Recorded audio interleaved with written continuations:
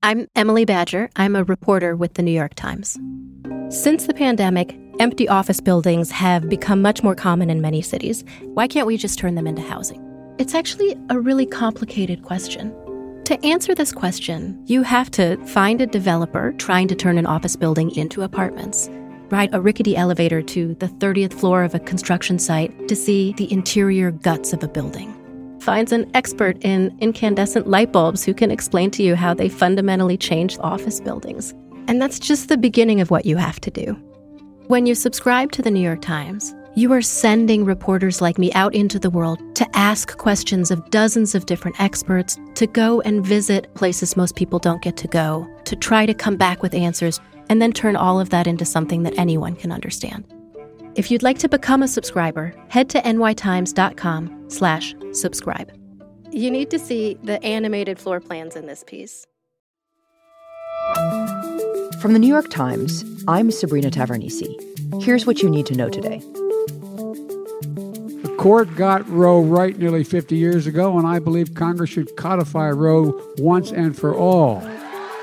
President Joe Biden promised Tuesday that if Democrats kept control of the House and expanded their numbers in the Senate in the midterm election, the first bill he would send to Congress next year would be one that codifies abortion rights across the country. If you care about the right to choose, then you got to vote.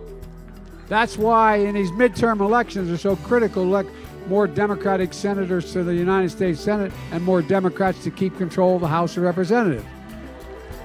In a speech in Washington aimed at energizing the Democratic Party's base ahead of the midterms, just 3 weeks away, Biden urged Democrats to remember how they felt in June when the Supreme Court overturned Roe v. Wade.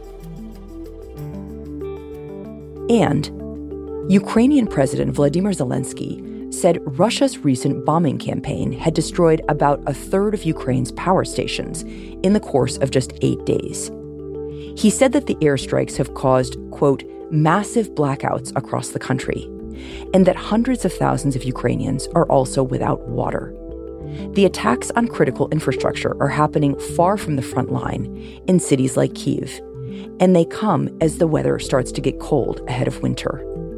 This week, the World Health Organization warned of the potential for a humanitarian disaster if the power remains out in Ukraine. That's it for today. I'm Sabrina Tavernise. See you tomorrow.